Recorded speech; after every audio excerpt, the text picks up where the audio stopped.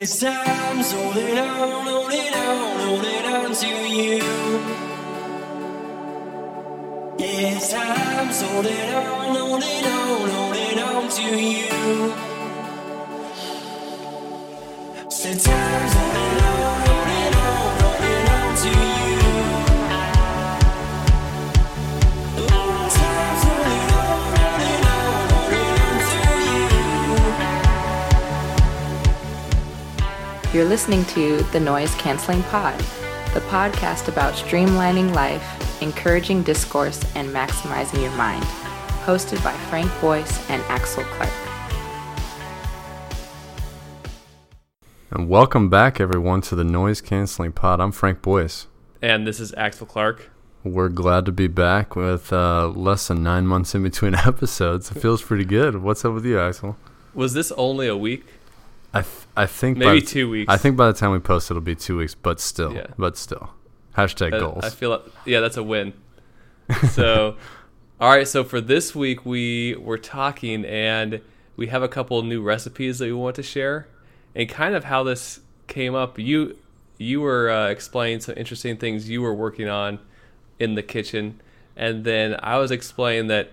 So I think we've talked about it before, but I've kind of eaten a low carb. I've had a low carb approach for a while, and I discovered that a bunch of people in my office are trying the keto diet. And so they sent me some of the recipes, and I think when I started doing the low carb, these types of recipes weren't out there. Mm-hmm. So it's been fun for me to kind of research some of these keto recipes now that people are more into it and find some new ways of cooking things. Yeah, absolutely. And I know Katie and I have been on a very clean eating kick this whole spring, so we've been experimenting with some hardcore paleo things as well. So why don't you go ahead and kick it off with keto, all right, and then I'll come back. So the first thing about keto and paleo, I was reading this article, I'll post in the show notes, about the triage diet method, and it just mentions that. So someone was asking this trainer, hey, I want to go on the keto diet. What do you think about that? And the trainer said, do you currently drink sodas? Do you eat fast and junk food? How often do you go to the gym? So there are probably some things that maybe you want to try first before you go on these more extreme diets. But so that's just my first note. But if you want to give keto or paleo a shot, the next little note that I have, because I have often wondered, what is the difference between keto and paleo? So I have I found an article, and then I have a little chart. So the main thing is paleo is supposed to be how people ate, I don't know how long ago, but maybe thousands of years ago. Yeah. So that's the main concept of paleo, and it's supposed to be easier to digest because that's what we digested at that time. And then keto, the purpose of keto is the idea is when you're eating a bunch of carbs, your body is burning glucose as its primary energy source. But if you starve your body of carbs, then it takes a while, but it starts to change how it burns energy or where it finds its energy, and it's more willing to burn fat as its primary energy source. So the keto thing, a lot of it is about reducing your carbs. So a couple things for paleo and keto, both of them, you can eat animal protein, you can eat healthy fats and oils for both, no grains on either. Here's the first difference. With paleo, you can eat fruit. With keto, you can't. For both of them, non-starchy vegetables are a go. Another difference, with paleo, you can eat some starchy vegetables like pumpkin, squash, and yams, but not with keto. And then the other big difference is with paleo, no dairy, but with keto, you can eat dairy. So, a couple interesting little notes. I find that one to be the most interesting because I think I can get pretty bought into keto, and the dairy part throws me off a little bit. Do you know the rationale behind that? So you think that the paleo thing is you should not eat dairy, and then the keto thing is that dairy is okay. Well, I would say certainly cheese and butter are okay. I'm not sure skim milk, because it's a lot of carbs. That probably wouldn't be. So I think the reason that it's okay with keto is just because of the macronutrient content. It's generally speaking low in carbs and then higher in fat and protein. Gotcha. Yeah, I can be on board for that. I do love cheese. Yeah. So Anyway, an interesting rundown between the two. Either one's probably a good option and will help you improve your diet. But so getting into the recipes. So the first one I have is this. It's a way to make almost like bread or like a flatbread, but using keto. So it's called fathead dough, and it's primarily like the first thing you would make it for is pizza. Yep. So it kind of rolls out into a pizza crust. But you can also use it to make like burger buns. I brought in like a breakfast pizza into the office, and people dug it. So the main contents of this are mozzarella cheese, almond flour, and a little bit of cream cheese and an egg. Interesting. That's what it is. Mostly mozzarella cheese. Gotcha. So you melt the cheese, mix it all together, flatten it out, and then you cook it in the oven, and it turns into almost like a flatbread. It does sound delicious. It's kind of amazing. Yeah. It's pretty good. So I think that has been my biggest like find of here's a way that you can make something that tastes very similar to bread in a low carb way. I was gonna say, I feel like this is the first time in many years you've almost admitted to missing carbs. Is that true? Well, I don't know if I missed them, but it's kind of an interesting change up. All right, so do you want to go back and forth, or do you want to run through all of them? I can do my two. I have a couple healthy recipes, and then I have a couple more indulgent recipes. Okay. And then I want to finish up with my drinks. All right, let me get one more that's very similar. So the other one that's similar are these keto pancakes. So with the keto pancakes, the contents are, I think this one is coconut flour. Maybe I can't remember if it's almond flour or coconut flour, and mostly cream cheese, and then a lot of eggs. Interesting. And then you can use like sugar-free syrup on it. Yeah. So, let me check. So it's a half a cup of almond flour, 4 ounces of cream cheese, and 4 eggs. Okay. And they come out looking legit like pancakes. Mm-hmm. And I think they're pretty good. So 2 different options of kind of like the carby things. If that's what you're missing and you're trying keto, a couple good options. Those are like in the safe cheat category, I feel like. Yeah. I like it. And they also, I think they probably fill you up more than the carb equivalent. Oh, I'm sure.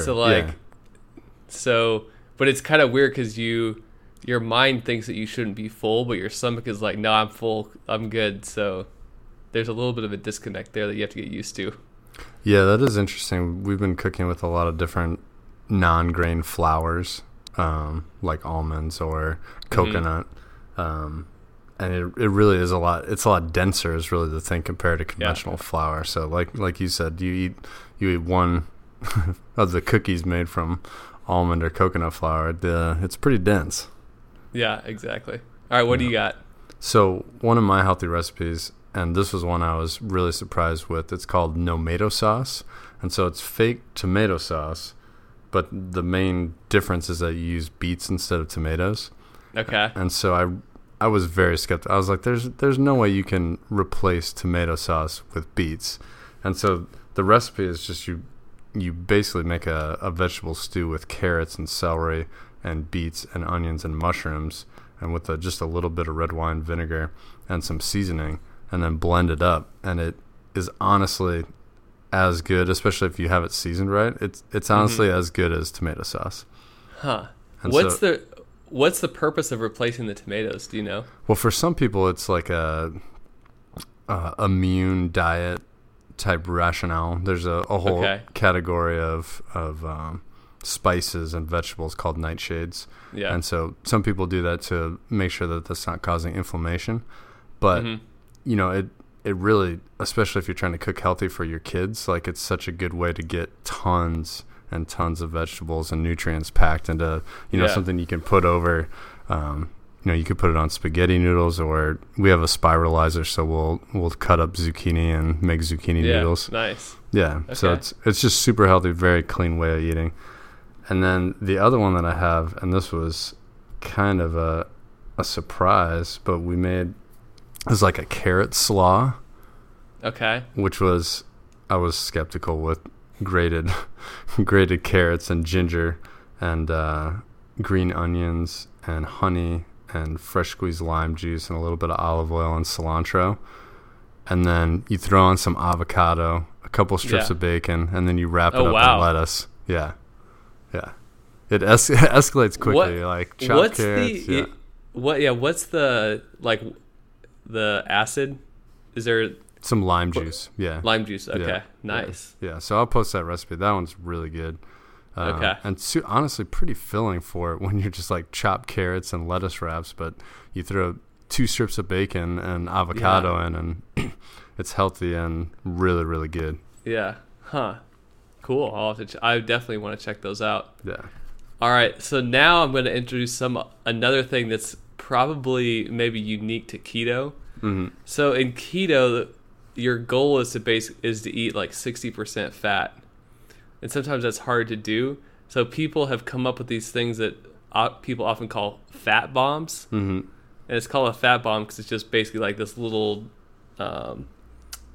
this thing I'm about to describe is like a Reese's peanut butter cup that's like mostly fat and no sugar.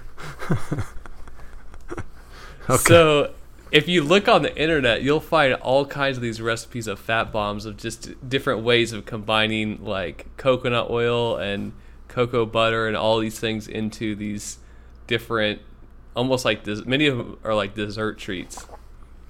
Mm-hmm. So the one I'm going to share, these are easy peanut butter cups, and it has a half a cup of peanut butter, a quarter cup of just regular butter, 3 ounces of cocoa butter chopped, and then so that's like the peanut butter piece, and then there's this stuff called powdered swerve. It's like an artificial sweetener that's powdered, not like granular. Yeah. So a third cup of that, vanilla extract, and then so you just you heat everything up, you mix those together, and you pour them into like a silicone cupcake holder or whatever. Yeah. And then there's only like halfway up. So you let that cool, and then you take 4 ounces of like the sugar-free, very dark chocolate, and you heat that up, and then drizzle it onto the top, and it turns it into like a Reese's peanut butter cup. They're good. Yeah, I just pulled up like 4 other fat bomb recipes, and they all sound delicious. Yeah. But So what's the rationale behind that? Okay, so the thing is, if like this is where I wanted to like introduce the concept of keto, so that this would make sense. So you're trying to reduce the number of carbs that your body is burning, and you want to give it like lots of access to fat so that it starts burning fat as it gets used to burning fat as its primary source. So this thing is just basically a way for you, instead of just like, you don't want to just guzzle oil, so this is a way for you to increase the fat or oils that you intake. Interesting. Because it has butter, cocoa butter, like those are high in healthy fats. Sure. So that's the concept behind these fat bombs. Are there any long-term studies behind keto and ketosis? I don't know. I was looking because someone was asking me about cholesterol and like what is the impact. But then I've read. I mean, of course you're gonna read like whoever's cheering for keto is gonna point to certain studies where cholesterol like on these high-fat diets is. Usually it's the case that like your good cholesterol improves a lot, and then the bad cholesterol doesn't increase a whole lot. And so the theory is like the net effect is you're better off. So I think, I don't know, I'm not sure. I think there's a lot of articles about what the long-term effects of this approach will be, but I don't know. Yeah, I mean, I don't know. I mean, I feel like fat is pretty good in general, but it's also, you know, when you read something like you're reading the recipe for these fat bombs, it seems like a little bit maybe moderation seems like it might come into play. Yeah, but the strange thing, if you want to go into ketosis, like you cannot do moderation, because if you leave some carbs out there, then your body's gonna be like, oh no, I'm still going after these carbs. Sure. So, no, I mean, I get you. I'm not. See, like I'm not sure. you can't mix. I don't think it's a good idea to mix these fat bombs into like a regular American diet, because when you mix it with a bunch of carbs, then it's just going to get stored as fat. Sure. So you probably ought to save it unless you're on some sort of low carb thing. It's probably not. These aren't going to help you out unless you're otherwise on a low carb diet, or that's how you're eating. Although if you're looking for like a cheat day, I feel like some of these would be mind-blowing cheat day depending on what diet you're going on. Yeah, true. I'm looking through these recipes that sound delicious. Yeah, exactly. That's awesome. All right, so what else do you? I think those are all the ones I have. What else do you have out there? So I have a couple other ones. The first one is my favorite breakfast recipe, and it is by no means healthy at all. But okay. It's probably one of my favorite recipes that I've ever used for any kind of food, and it's called Waffles of Insane Greatness.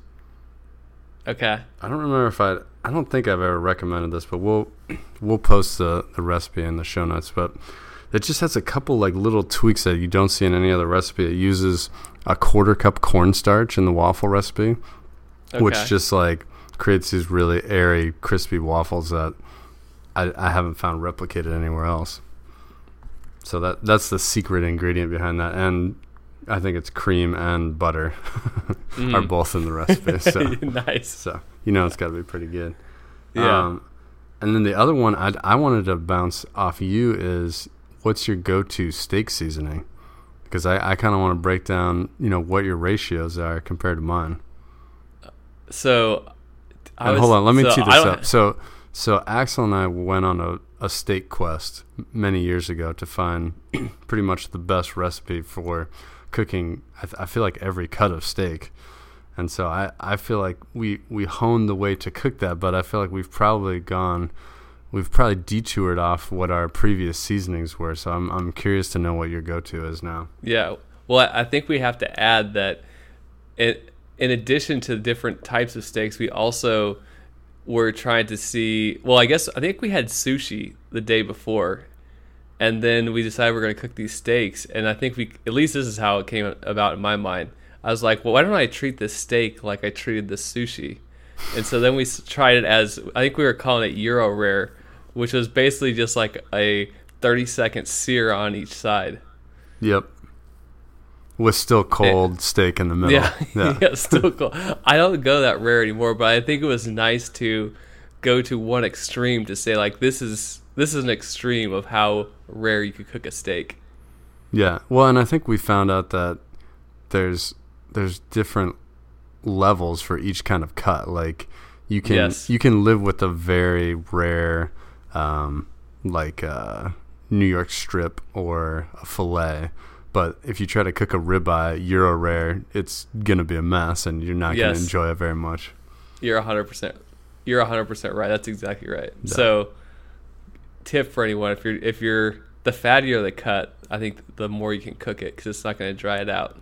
Yeah, exactly. The more you want to give it a little bit of heat, at least through the center, so the texture is really nice and tender. Yeah, for sure. So my steak seasoning, I don't season it. I only use salt. Just salt. Yeah. Interesting. So I will say my favorite sauce that I add is maybe chimichurri sauce. Especially after I went to Argentina, that like there's all kinds of different sauces there. Mm-hmm. But I think I rarely either that or I just lazily pick the pre-seasoned. I don't mix it myself. I just get like a Montreal. But that's just if I have a crappy cut and I want to add something to it. You got to throw a little bit on top. Yeah. But if I have a nice steak, I only use just regular salt. Really? Not even pepper? Mm-hmm. No, not even pepper. Just straight salt.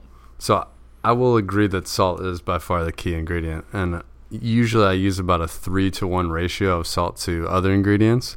Yeah. But I do like to add a little bit of chili powder, and specifically ancho chili powder.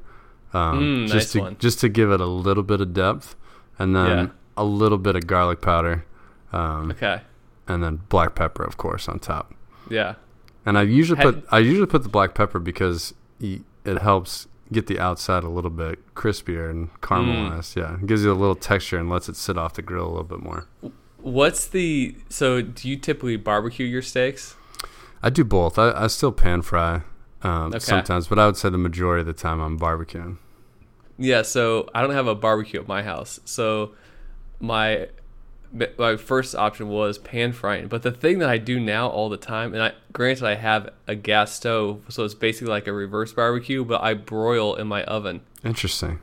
Like when you broil in a gas oven, it's basically like a barbecue, like the thing upside down at the top. And so it works really well. And it chars it even better than you can in like a steak or a cast iron skillet. Well, I'm sure, and it probably does give you a lot better control too. That's really that's quite the innovation. Yeah, I almost exclusively broil now, and I don't know how it would work in an electric oven, but in the gas oven, it's killer. Yeah, no, I think you're right. I don't think the electric would. It would probably work, but it just wouldn't. It wouldn't have nearly the same level of flavor. So I will try that. That is a very good tip. Yeah, I think it only came about because I don't have a barbecue out here and I was like, how can I cook this? And I got tired of pan frying. And so then I don't know how I came up with the idea. Oh, probably because I was I also do it to broil like Brussels sprouts and different vegetables. Because if I want to do them fast, so you can put like a whole pan underneath there and just like 5 minutes on each side and it's a done deal.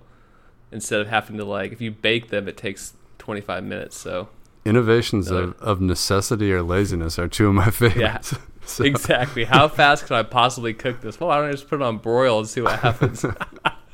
That's awesome. I'm excited to give that a shot.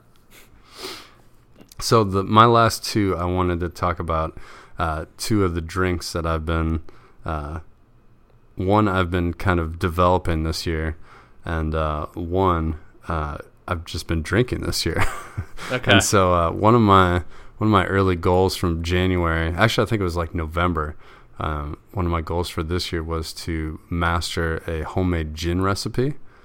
Okay. And so for those of you that don't know how gin is made, you usually start with some sort of neutral spirit like a vodka or anything similar to vodka, really. You could do it with a rum, but most companies and most people do it with vodka or something that's maybe a little bit less flavor than vodka. And then you just put in your botanicals that you want the flavor to actually make. So it's really like it's kind of like a flavored vodka for the most part. But because really, I did not even know that. Yeah, I actually didn't know how gin was made. Yeah, so they're starting with just like a clear grain alcohol. And then they're adding, juniper berries, and then, either it's lemon peel, lemon zest. Some use grapefruit peel, lime peel, and then there's a couple other more specialty ingredients that they use in making gin. One is angelica root, which it just gives it. I feel like I'll make a recipe without it just to see what the difference is, but per gin making instructions, it develops a more complex and softer palate than just using the botanicals. Yeah, okay. And then the other thing that you can use is called Grains of Paradise. And it's another, just kind of mellower, it gives it a little bit of spice. And then I also use coriander, and then I've done a couple recipes. I've done a recipe with red pepper, and I didn't like that as much. And I also didn't really like. I did another recipe with grapefruit peels, and it was just. I mean, gin is already pretty bitter, and to add grapefruit was a little extreme. So, are you sipping this gin straight, or are you mixing with stuff, or how are you drinking the gin? So one thing that I really like about making my own gin is how iterative it is. There's a lot of things like you make a beer, like whatever that beer comes out in a month is how that beer is going to taste. Mm-hmm. But when, you're infusing this gin, you can taste it every day if you want to. And I got you. A couple of my batches, I was like, oh, it's done in 4 days. Like, this is ready to go. And so, you can just take a little sip of it and say, oh, this tastes like really good gin, or this is not quite flavored enough, it still tastes like vodka. And so it's nice that you can actually experiment live with the flavor. And if you need to add, more juniper, you can add more juniper. If you feel like it needs more spice, you can add some coriander. If it needs more citrus, you can add more citrus throughout the whole process. But yeah, I mean, in terms of drinking, I put a gin and tonic all the way. Okay. Yeah. Do you have to like mix it up every once in a while, or you just put it in there and let it sit? I usually put it in there and give it a couple turns, top to bottom, just to get everything mixed up, and then every day might flip it upside down. Okay. Yeah. So you want it to move around a little bit. Yeah, and it takes what, like 4 days to 2 weeks? So I would say, depending on how liberal you get with the juniper berries, you could probably have drinkable gin in 2 days. Okay. But yeah, I mean, you can right. go anywhere from 2 days to 2 weeks, depending on how you like your gin to be flavored. Yeah. All right. But I'll say after my second batch, I was like, this is better than, I would say, kind of like my normal rule, like probably better than 90% of all the gins that are on the market. All right. Nice. So that was fun. And then how nice of a vodka are you using? Oh, like $10 a bottle. Yeah, I'm taking like really cheap vodka and making nice gin out of it.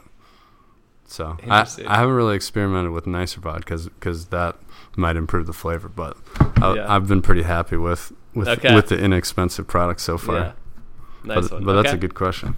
So I'll post the recipe that I use, my favorite recipes so far, and if anybody would like to try to make their own gin, they should go for it. It's pretty low barrier of entry. You can find all the ingredients on Amazon and get a cheap bottle of vodka and you're ready to go. Nice. All right. And then what was the last thing you have? So this other drink is one that I adapted from a couple different drinks, but it is, I don't know, I feel like it's changed my perspective on what is necessary in a bar. And so it's a spicy mezcal old fashioned. Okay. And so I don't know, have you had mezcal before? Yes. So it's like really smoky tequila in essence. So like if you're a person that doesn't like tequila or doesn't like sipping hard alcohol, this is definitely not going to be a drink for you. So I guess you can probably just turn off the podcast at this point if you want. But so you start off with 1.5 ounces of mezcal and, whatever mezcal you have, but I prefer the smokier the better. Then you do an ounce of tequila, then half an ounce of triple sec, then a teaspoon of agave nectar, whatever kind of agave, like I kind of like the dark, but you can get whatever grade agave nectar you want. And then just a squeeze of lime juice and a lime peel, or you can go orange peel. Yeah. Sometimes I throw like a few orange bitters in, and then for the spice, you can throw in 1 slice of jalapeno or 1 slice of habanero. And shockingly, after just a couple minutes, just with 1 slice of pepper, it gets decently spicy. Now, I mean, if you like really spicy things, you might go 2 slices, but for me, a single slice is quite sufficient. Yeah. Huh. Yeah. Now, are you making that yourself, or are you ordering that at bars? No, that's all at my house. Oh, wow. Okay. Yeah. Nice. Yeah. So, yeah, I've been upgrading the bar this year substantially. That's what it sounds like. Nice Yeah. one. All right. Sweet. So those are my favorite recipes. Did you have any other to share? I don't think I have any other ones out there. This is amazing. This is the first episode we've gone under 30 minutes in over 2 years. So yeah. I'm kind of happy about that. I agree. I think it's short and sweet. The only thing I do want to add one thing. I got a note from after our last podcast, so we have at least one legitimate listener. So my buddy Dave Miller said that he listens to a lot of the same podcasts, and then he recommended another podcast called Very Bad Wizards. Oh. And it is a guy who's it's a philosopher, a guy who's like a professor in philosophy, and then I think it's what is he? Sociologist maybe? Yeah. So those guys like talk basically like on either side. They talk either philosophy or sociology, and it's pretty good. They're pretty funny, And their theme song is the best podcast intro I've ever heard. Really? Yeah, so it's the reason they're called Very Bad Wizards is because in the old Dorothy from Oz or whatever, there's at the very end where they discover that the wizard is just a dude in a machine. Yep. And Dorothy goes, "You're a very bad man." And the guy goes, "I'm not a very bad man. I'm just a very bad wizard." So they take all the voices from that and they mix it into like an electronic remix. And that's the intro to their song. It's sweet. Well, So we'll play it for part of our outro. that's a great idea. I'll have to pull it down. Because I just subscribed, so I'm excited to listen to it. That's all I had. A shout out to Dave Miller for sending a little note. Cool. That's a good shout out. And, if anyone's listening and has ideas for future episodes, suggestions, recipes that you want to share, feel free to send it to noisecancellingpod@gmail.com. We're always happy to talk about those on our next episode. So with that, I'm Frank Boyce. And this is Axel Clark. Hey, go out and try one of those recipes. It's a good way to have some fun and have a healthy meal. Have a good week, everyone.